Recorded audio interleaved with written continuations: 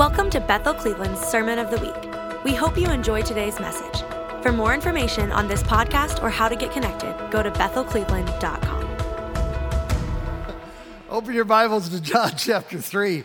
I like this, man. Joel told me this was kind of fun. I like it because I can get right in Janet Porter's face out here and say stuff. So I might use this. That's why we turn the lights up a little bit so we can see one another.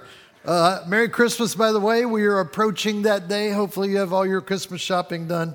And let's look here. I want to look at a kind of a scripture. I'll give you a minute to find it. It's scripture just came to me this week. It's one that I really studied intently this week. It's in John, the book of John, chapter 3, verse 16. So if you want to turn there, John 3:16. You may not have never been in that part of the Bible before. John 3:16. And we're starting a new series here today called Love Gives, 2 weeks long, today and Christmas Sunday. By the way, real quick, looking ahead, we got Christmas Sunday next week, and then the week after that is it's kind of our end of year week where we typically review some things over the year and start to pivot toward the new year. It's like a hinge Sunday. The challenge of that Sunday is the day after Christmas. So it's going to be a challenge. So get your gifts open, get your house clean, throw all of your wrapping paper away, bring your favorite gift with you to show to others. And as usual, we'll have coffee early out in the lobby, which we've been doing lately. I've been out there with my coffee, waiting for people, chatting with people, having a great time, prayed for some people today out in the lobby. So come early and join us. That's like a hinge Sunday. The first Sunday, Joel, we got a problem here. First Sunday of the year is... Hold on a second. I feel like I got that one table in the restaurant, that's... Just talk among yourselves there a minute. Oh, it got worse. Hold on a minute. Yes, what was I saying? So the first Sunday, you got a sugar packet or something we can put underneath there? The first Sunday of the year is Worship Sunday, which we tried it out this year, went back to our original roots of just going toward worship on Sunday. That's what we're going to do on the first Sunday of the new year. Thank you. Watch your head there. Yeah. Falling debris. Very good. I raised this boy. It's my son, Josh. Let's give him a good hand. First Sunday, and he has a llama. Show me your llama there. Good. First Sunday of the year is Worship Sunday, and we're just going to pull out the stops. We think it's a great way to start out the year. We did it this year. It was a blast. We had a great time. So that's first Sunday. Second Sunday, first Sunday used to be Vision Sunday. Second Sunday is Vision Sunday, and boy, have we got a lot to unpack for next year. This year we were stronger together. That was our theme. Next year is going to be Possess the Land, and we're going to go for it. I'm going to unpack what that really means in our lives in the second week of January. So we've got 4 weeks coming up of a lot of fun stuff spiritually to do and hang out together. So be sure to be a part of that. John 3, I was just stalling so you could get to this unknown verse in John 3, chapter 3, verse 16. So it says this, and the point of this verse is to understand the initiation of God is always, say it with me, always, I like this, Joel. I need like orange strips on the side though, just so I don't walk off the edge. I'm a little bit nervous out here. I think I'll return back to shore. So initiates everything by love. But here's the deal. Love typically is initiated by faith. You do things that you know are loving in order to bear forth fruit of the Spirit.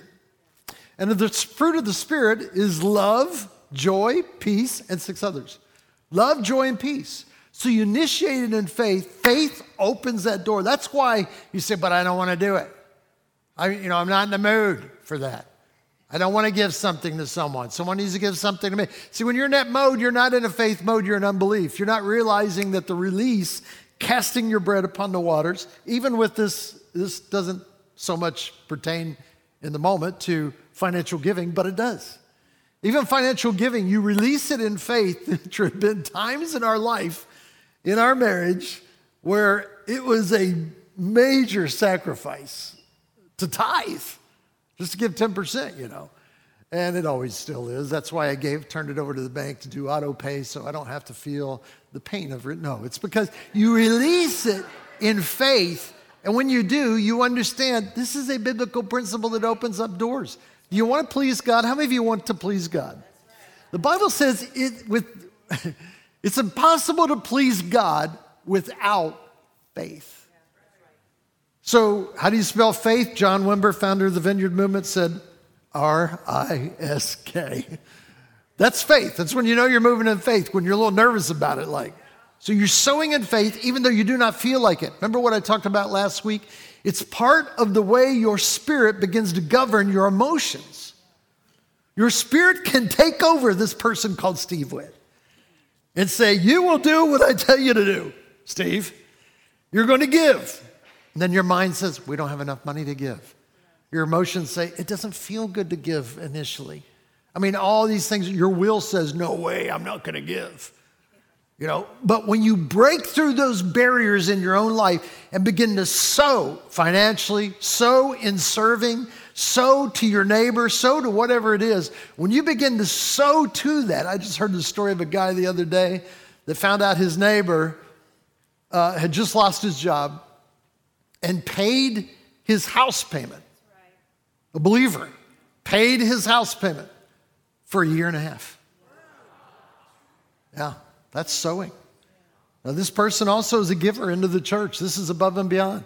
This is not just their tithe. This is them saying, I'm going to be generous. And I'll tell you, in that person's life, the generosity was the fruit came in so strong. Do you understand when you want fruit, we want fruit, right?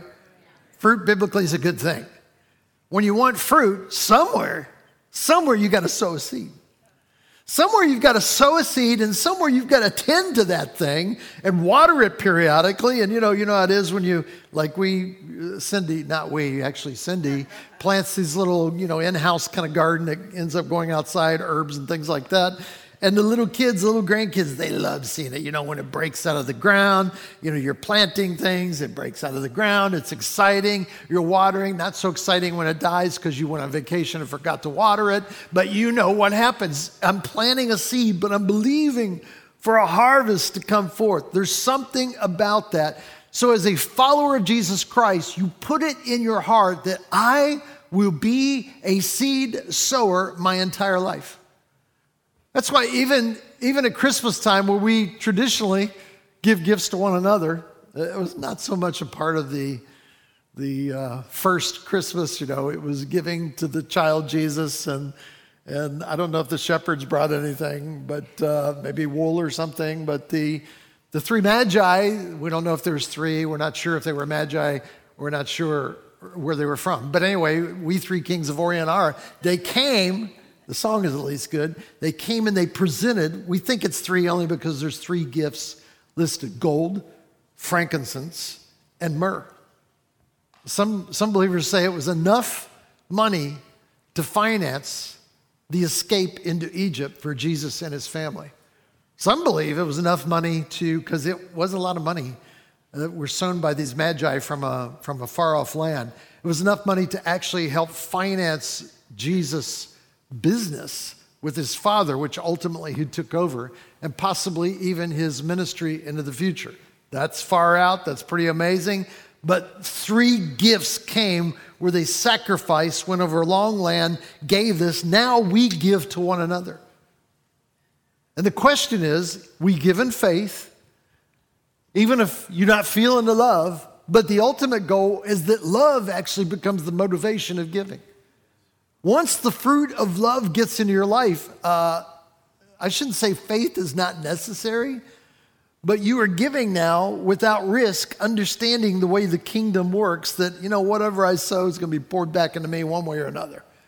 It may not come back in the same sector of what I gave, but I know that when I pour out of myself and I sacrifice, there's always a great sacrifice that comes in our lives. When you sacrifice, something will happen in your future towards you. So in John 3:16, it says this. It says, "For God so loved the world that he gave." Now, this is an important verse for multiple reasons, and I'm going to go back to the beginning, and then we're going to fast forward to now. But God's intention all the time is giving out of love. Because he loves, he gives. Because he loved, he gave Jesus Christ, whom we celebrate on this season in our year, even though he was probably born in March. You know, it wouldn't work out because it'd be too close to Easter and it'd mess up our holidays. So we made it in December and it works quite fine. So it says, God so loved the world that he gave his only begotten son, that whoever believes in him. So this is a gift that not only benefited one person, but love gifts have transformational quality to it. I don't know if you've ever been the recipient of a love gift. You know, whether it's an engagement ring, you know, which I guess is a great love gift. It should be. It's motivated out of love. And a man gives it to a woman in faith that this is going to be a great, incredible relationship in the future. I'm sowing into your life, that whoever believes in him would not perish but have everlasting life. For God did not send his son into the world to condemn. Gifts are not meant to condemn. Love is not meant to condemn the world, but that the world through him might be saved. They're meant to be redemptive gifts that change his life. So the gift is activated by your release in this verse. The gift is available to all, whoever. The gift is life-giving. And this is a word that came to me this week that I use rarely, but I like it. Here you have favorite words? I do. I have words I repeat every week when I preach. And it's just, I like them. I like what they say. I love transformation. I love confluence. I love convergence. I love things where things come together and things are transformed. It's kind of my sweet spot spiritually, you know, when transformation comes into people's lives. Like the story I heard this week of a young doctor who, I was going to bring him up, I wish I had more time, and well, I'll get it on video or something in the future, but $195,000 in school debt. How many of you like to have that? $30,000 a year in interest. And God totally eliminated it this week. Yeah. Let that sink in. That wasn't a very strong clap. I think there's something about the power of clap too. That when you clap in faith, it's kind of like, Lord, do it to me, Lord, do it to me. So let me tell it again. $195,000. That's more than I paid for the house that I live in right now. $195,000 in debt with $30,000 interest a year, totally forgiven this past week. Yeah. Woo! That's good. Andre's standing up and clapping because he understands. He's in med school. He's beyond. But anyway, you understand that kind of weight that can be upon you. I mean, it's a weight that could cause a nervous breakdown, really. I mean, that kind of a weight. And just to have that eliminated, you understand the power of what that feels like in a family? I mean, so when we clap and respond, we're engaging in faith on that and saying, yeah. I mean, did you see that golf clap we had originally? A little tepid there, like, oh, yeah, lovely. Wasn't me, though. If it was me, I wouldn't even be here today. I'd be running in the fields, clapping and rejoicing in the Lord. So it's life-giving, it's transformational. When there's a gift, I'm not sure that the forgiveness was a gift of love from those who held the debt, but we know it's a gift from God, that God came down and eradicated. How many stories have I heard like that in my life? Many, many, many, that for God so loved that he gave, and when he gave it, his intention was worldwide transformation. Think about that. Think about a Christmas if we only gave one gift to each other. Now we do, I know, we got to have all kinds of gifts. And, you know, I need to have 5. I had to, give me your gift list, you know. Sometimes I wish we'd go back to just one gift that is really important, that really has meaning, that caused you to ponder for many, many times, because that's the measure of love, typically on a gift, is the sacrifice that you made to get it. With Amazon now, there's not a whole lot of sacrifice. Yeah, whatever.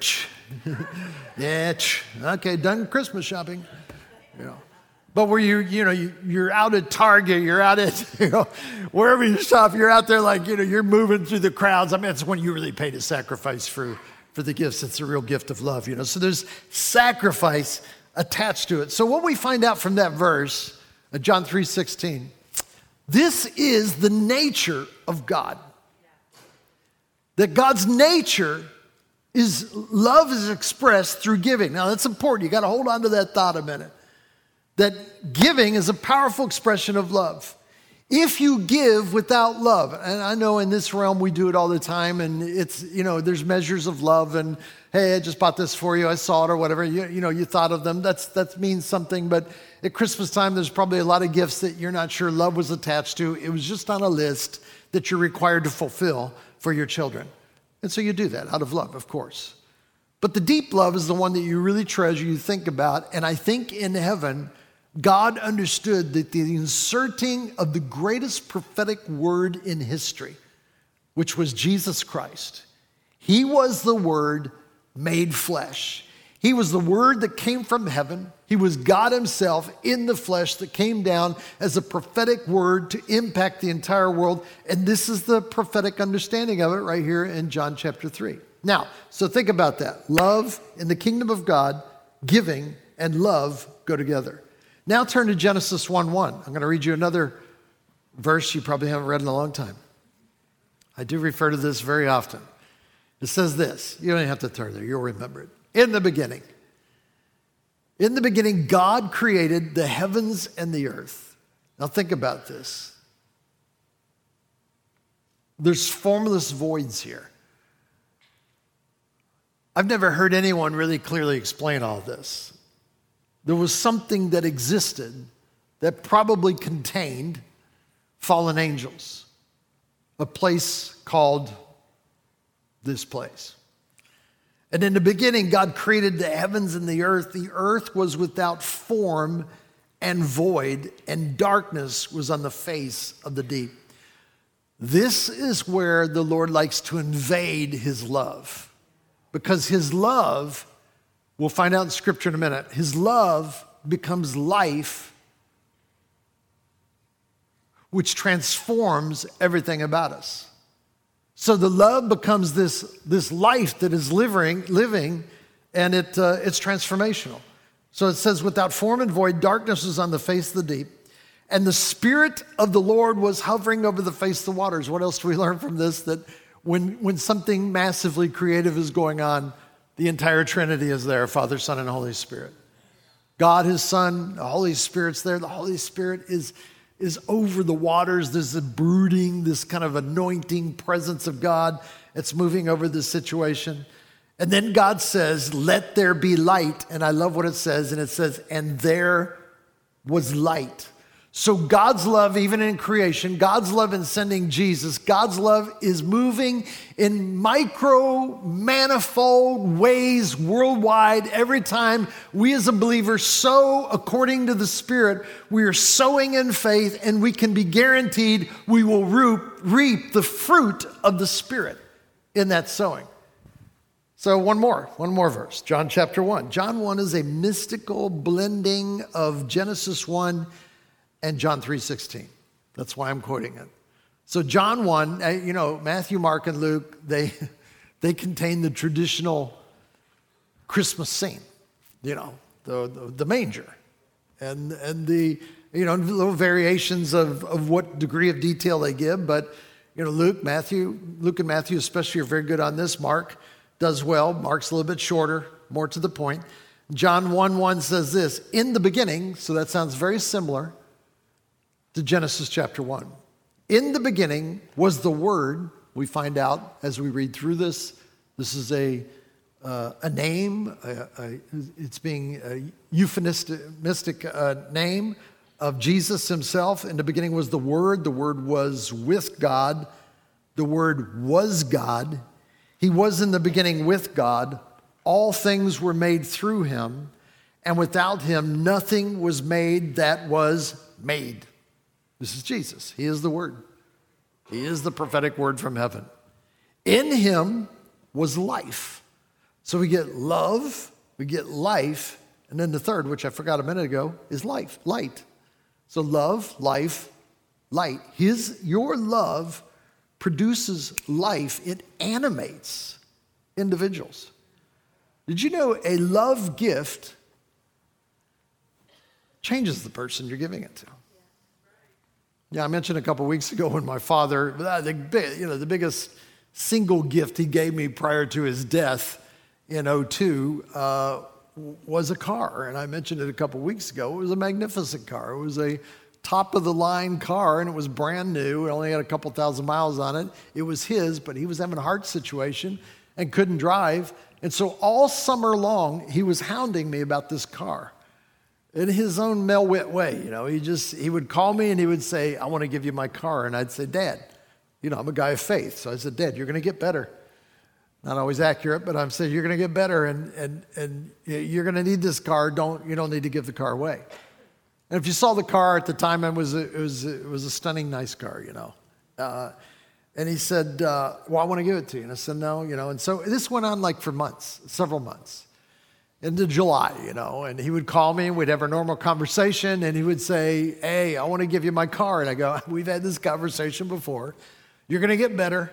And, just hold on to the car. Just take good care of it, He was a perfectionist when it came to things like that. And it looked really good, So about August, he calls me and we go through this regular routine again where he says, hey, I want to give you my car. And I said, Dad, we've talked about it, Dad. This is your car. You need to keep it. And he said, what's wrong with you? And it kind of shocked me. I said, what do you mean? He goes, well, I'm trying to give you a car and you won't take it. And honestly, I tell you, I doubled down and said, Dad, I think this is better, that you not give it to me. And I hung up the phone. And I tell you, I don't want to say I've never felt the Holy Spirit like this, but I felt it pretty strong. I knew the Holy Spirit was telling me. I instantly heard what I thought was the Holy Spirit say, what is wrong with you? And I said, oh. And I realized someone's trying to give me a love gift. And I'm trying to, be whatever and say, I'm not that guy. I don't want to take something, and that, is yours. And, you worked hard for that and all that stuff. And so I got right on the phone. I mean, I'm talking within 5 minutes after the Holy Spirit said that, possibly within 30 seconds. But I called him and I said, Dad. He goes, yeah. Did you forget something? And I said, well, Dad, I'm going to take your car. He's so wonderful. When are you going to come down? I said, I'll come down this week. I'll figure out how to get a ticket. I'll fly down there. He was in Louisiana. I flew down there, and between that time, even though he was having heart issues, he got the thing pristine. He got it done, and I'll never forget, I spent 3 days with him, and we spent time talking about the car and everything. He was really excited about the gift, and I was getting more excited about it because I realized, hey, this is going to be my car. And the day of when we left, I left about 6:30 in the morning to drive that car home. And he came out in his robe. I'll never forget. He was really thin because he had lost a lot of weight with some of the sickness he had had. And he said, I want to bless your car. I said, okay. So I always get emotional at this point when I tell it, but he reached out his hand. He said, Lord. And he was a man that lived deep in darkness and at age 46 got totally brought into the kingdom of God. So I'd watched him grow and in some ways had been a bit of a discipler to him in his later in his life. And he reached out his hand in the way that I would if I was doing it. He said, I prophesy over this car. I bless this car, that it will be a blessing to them, that every time Steve gets in this car, he will sense the presence of God on the gift of this car. And Lord, I bless it, Lord, that someday when he gets his kids all in this car, my kids were younger then, so when he gets all of his kids in this car, that they will, going on vacation or whatever, they will enjoy the time being in this car. It will be a blessing to them, And then I hugged him. I got in the car. And as I've said, this is totally true, but I'm all the way to Memphis. This is like, 4 hours or 3 or 4 hours or so. I wept. And I got to Memphis, and, I was discovering as I was driving, because I was all alone, all the cool things on the car that it did. And back then, there were pretty cool things on it. It had, automatic wipers that when it started raining, the wipers went on. You really need that. And it did that, and it had all these things that maybe more common now, I don't know. But But they did all that. So I called him up and said, Dad, this car is awesome. He says, I've been trying to tell you. I said, okay, back off, Dad, back down. It's going to be fine. And I got home, and we enjoyed it. It was funny. I brought it to church, this church. I was a new church planner. We were only in this 5 years, and then I pulled up with this kind of expensive car. Everybody's like, oh, all right, I wonder what's going on here, So I had to get up publicly. I felt like getting gift as my license plate so that no one would ask questions about it, a young pastor with a nice car like that. And I'm totally over all that now. You'll see when I buy my Porsche. But anyway, it's we drove the car. I loved it. I tell you, there's so many times I'd get into that car and I'd be overwhelmed by the Holy Spirit. I never forgot that it was his gift to me. Never. And I knew that it was in love. It was the biggest thing he'd ever given me. He was a giver. He loved giving, but this was it was big. And I had to tell the story everywhere I went. Holy Spirit made sure. People go, wow, where'd you get that car, And I go, well, my dad, I told the story. That's why I'm so good at telling it right now. I've told it hundreds and hundreds of times because the Lord was wanting me, the testimony, to be something that transformed me, and it did. The only way I can explain it is when you get married, and I'm doing my lifetime. This would not apply to your lifetime, but when I got married to Cindy, the biggest event, this sounds really bad, biggest event financially in our week as far as spending, we were so tight on money that we would go to Dairy Queen and get a caramel milkshake because we really liked those every week. That was it. We never ate out. Now, everyone eats out all the time, every day, twice a day. It's our culture. But we never ate out. We were penny pinchers because we didn't have any pennies. We sowed. We sowed in other people's lives. We tied all this. We were in a season where we were watching it, watching everything really close. And so what it's like if you've been in that moment. $5 is a lot of money.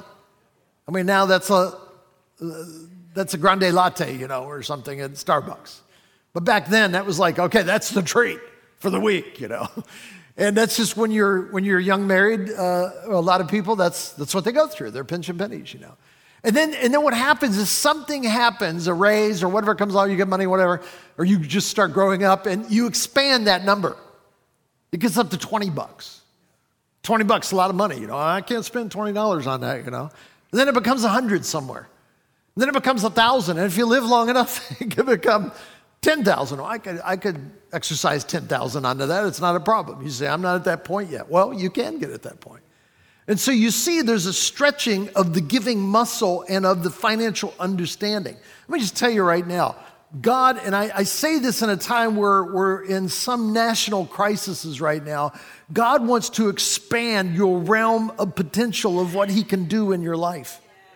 He wants to take you, and I'm just using money right now only because it relates in this moment. He wants to take you from the $5. He might even want to take you to $100,000 or $1 million. Right, Vaughn? Where's Vaughn at? Is he here? Yeah. He might want to take you to $1 million, Vaughn. Are you ready for that? Is your financial muscle ready for that? Yeah. He wants to stretch you out because this is God. God is endless. God is infinite. Someone on Facebook tried to challenge me this week that I was being silly about something I said on there, and I thought, okay, normally I either delete them or I'll just say, well, that's your opinion or something like that. This time I said, no, let's go back to back. And we're gonna deal with this thing, And so I started going out and talking about it, and I thought this guy needs a certain muscle in his head expanded. So I'm going to work him out a little bit. And I went back and forth. And finally he just said, look, it's obvious we're not going to agree. And so he's probably watching right now. Sorry about that. But we're not going to agree, And I thought, well, that's good. But I'm right. This is right. You know how the internet is. It makes everybody right. There's an expansion of understanding because he was mocking the fact that God, basically, it's a waste of his time to talk about these kinds of things. And I thought, he's infinite. He has all kinds of time to waste because to him, it's not a waste. How does he take time to count the number of hairs on my head? That's a waste of time. I don't even know why he does it. You ever thought about that? Like, why is that so important to God? Yeah. Well, it's showing the infinite attachment that he has to you. That is transformational. So we start to look at this and we realize at the beginning of time, even in John chapter 1, which is a reference to the beginning of time, and also telescopically, which you'd say in theological circles, it was for then but now, for then but now, for then but now. It's like, I'm coming soon, for then but now. It's all, so much of the Old Testament, New Testament is then, but it also speaks to a future generation, right? It's messianic, it's prophetic. And so there's something dynamic about this. It speaks to your future. And in John 1:1, it speaks to that in Christ, in God, as a prophetic word going forth, brings life, and that life brings light to everyone around you. Because when you've been transformed, you cannot hold it back. Jeremiah, I'm going out on the edge on this one. In Jeremiah, it says, it is shut up in my bones. I can't help but speak what is inside of me right now. There will be a time when such transformation comes into your life. It's already there. It's a little seed, but we hold it back, hold it back. It's very emotional. Your emotions are saying, you're not meant to be that emotional. Hold back on your emotions. You're right. I need to be more sophisticated. Someone just came to our church recently, and they said they talked to 3 other pastors in the area about this church, and they all said the same thing. The church is strange. That's awesome. Some visitors here were like, I was just thinking that. This is a strange church. This is kind of strange I like. I don't like all strange, but this is pretty good. That we're actually believing from Scripture that God can bring such transformation into our lives that we become people who sow in faith even when we do not feel it, because it's the very nature of God that when you sow, when you love people, when you love the unlovables, it will come back like a tsunami upon you.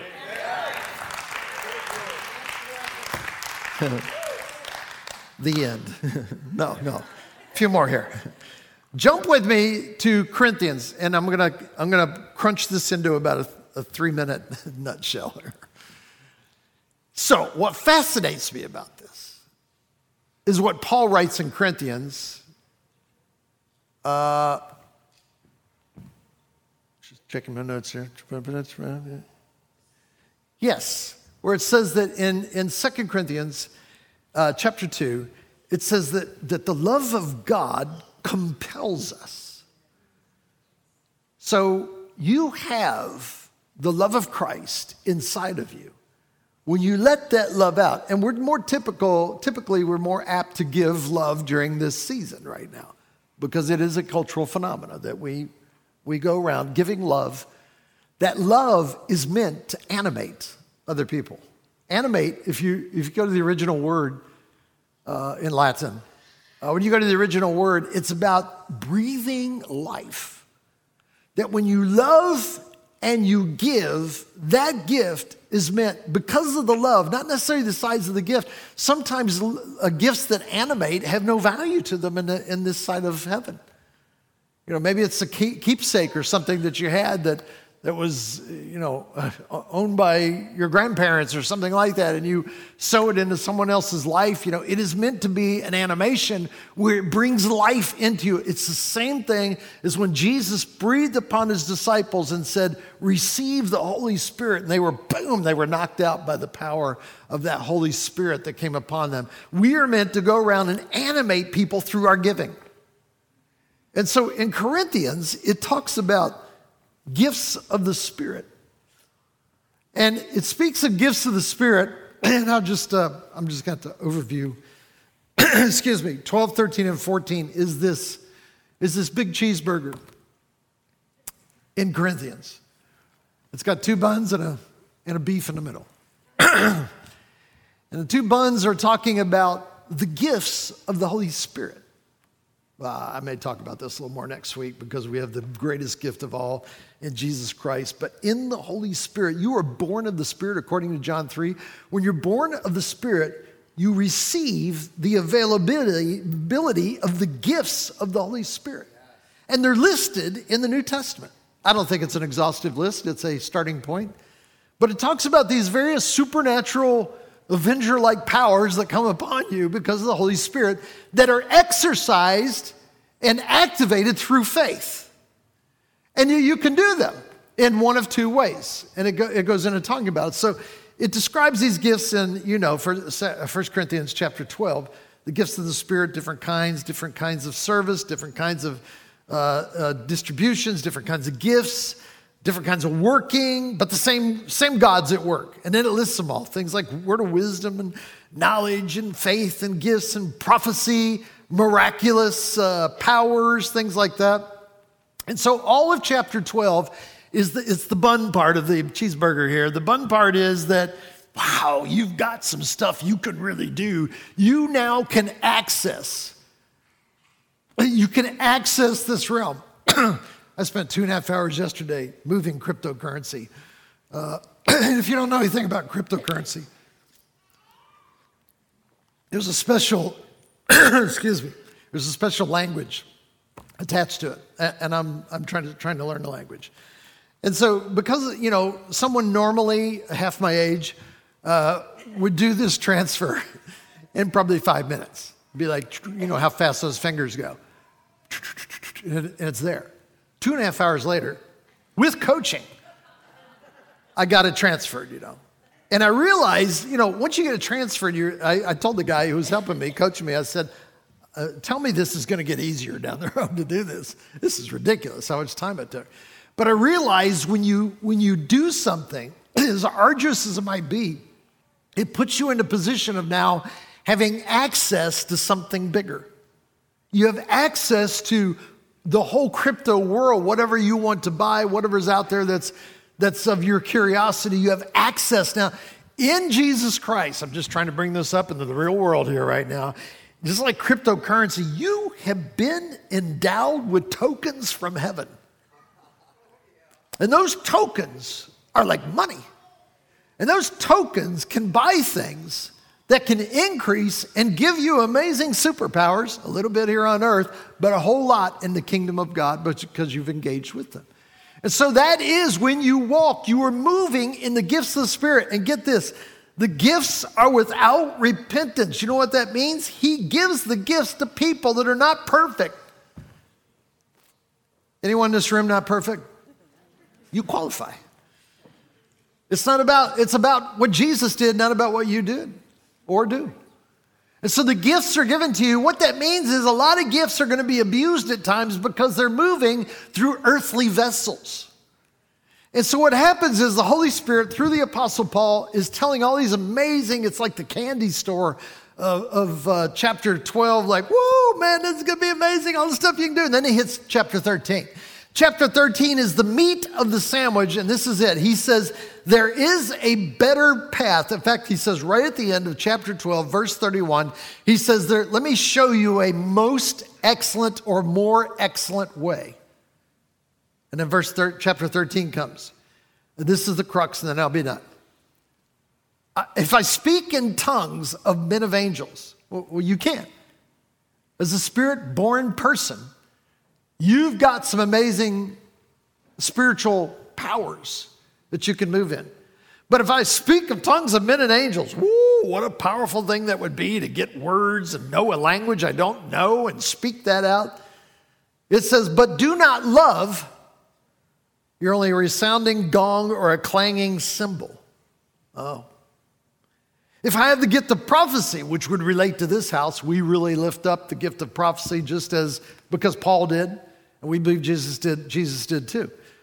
Verse 2, if I have the gift of prophecy and can fathom all mysteries and all knowledge.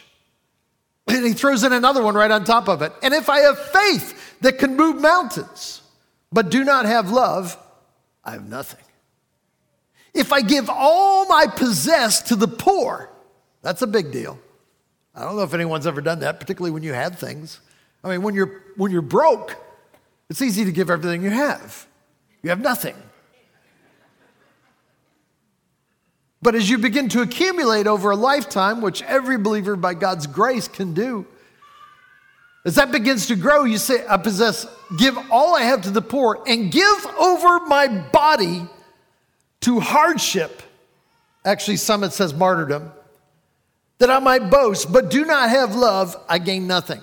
I mean, you imagine that, giving your body to be burned and showing up in heaven? This won't happen, I'm just saying. In Steve's world, it would. And then angels say, dude, what were you doing? What do you mean? What do you mean? I gave my whole body to be burned. I know, but it wasn't in love. There's nothing for that. Can I go back? I mean, it's like, I don't want to hear that. You go, well, nothing like that is stated in heaven. You need to read scripture. It gets pretty interesting about some of these things and how rewards are handled in heaven. So the bottom line is, in this meat of this 12, 13, 14, he's saying, look, move in the gifts. But it's interesting, in chapter 14, let's all stand together so you know I'm done. Oh, I wish I had more time. Chapter 14 says this, pursue love and desire spiritual gifts. Do you see the tandem there? Pursue love, desire spiritual gifts. Pursue love, desire spiritual gifts. So faith, by faith, you move in the gifts. The Lord showed me this in 2/9/18. 3 years ago. 3 years ago. He showed me in a dream, and I wrote about it in a book. The 2 9s. 2 9s 18, it's a golf course. And there was a golf ball in the dream, so it kind of made it come together. The 2 9s, the gifts and the fruit. See, typically in the church, we say you've got to have the fruit before you can work in the gifts. Here, we say move in the gifts and let those gifts perfect you and sanctify you in Christ. Wait, we're giving immature people heavy weaponry? Yes. Because you learn from it. And when you move in the gifts of the Spirit, you will get the fruit of the Spirit. It's the only way it can come. You want love? You want joy? You want peace? You yield yourself. You give yourself. Oh, there's so much here. I'll catch up in Middleburg. If you want to follow me up there, I'm going up there right away. I'll unpack it better. But we do what we do because the fruit of the Spirit is on the other side of it. Love, joy, peace. You might do something with minimal love right now. God's intention is that the full love of God be upon us in everything that we give. That what a joy it'll be give, even if it's a little thing. I give this to you because I love you. What a powerful thing. You know, cards, Christmas cards are nice, and I like reading them, and the glitter, all the stuff that's on the Christmas card. But when they choose to put a personal word in there, the value of the card goes way up. Why? Because it's love. And I understand not everyone's good at writing and all that stuff, and they'll underline words, you know. The words that are underlined take special value because they were underlined. Oh, I think I know what they're saying. I can pick up what they're putting down.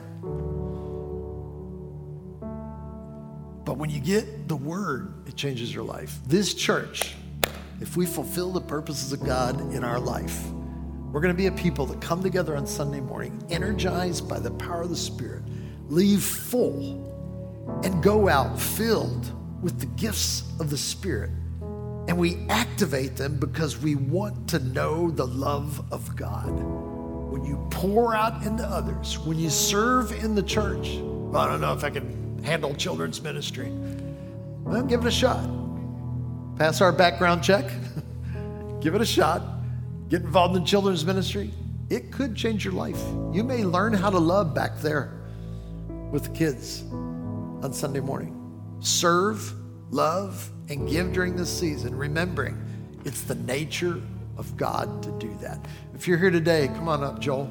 If you're here today and you do not know Jesus Christ, Joel's going to tell you all about that in a minute. Pray for everyone, and then we'll go. Thanks. Thank you for listening to our Sermon of the Week. You can help us reach others by investing today at bethelcleveland.com/give.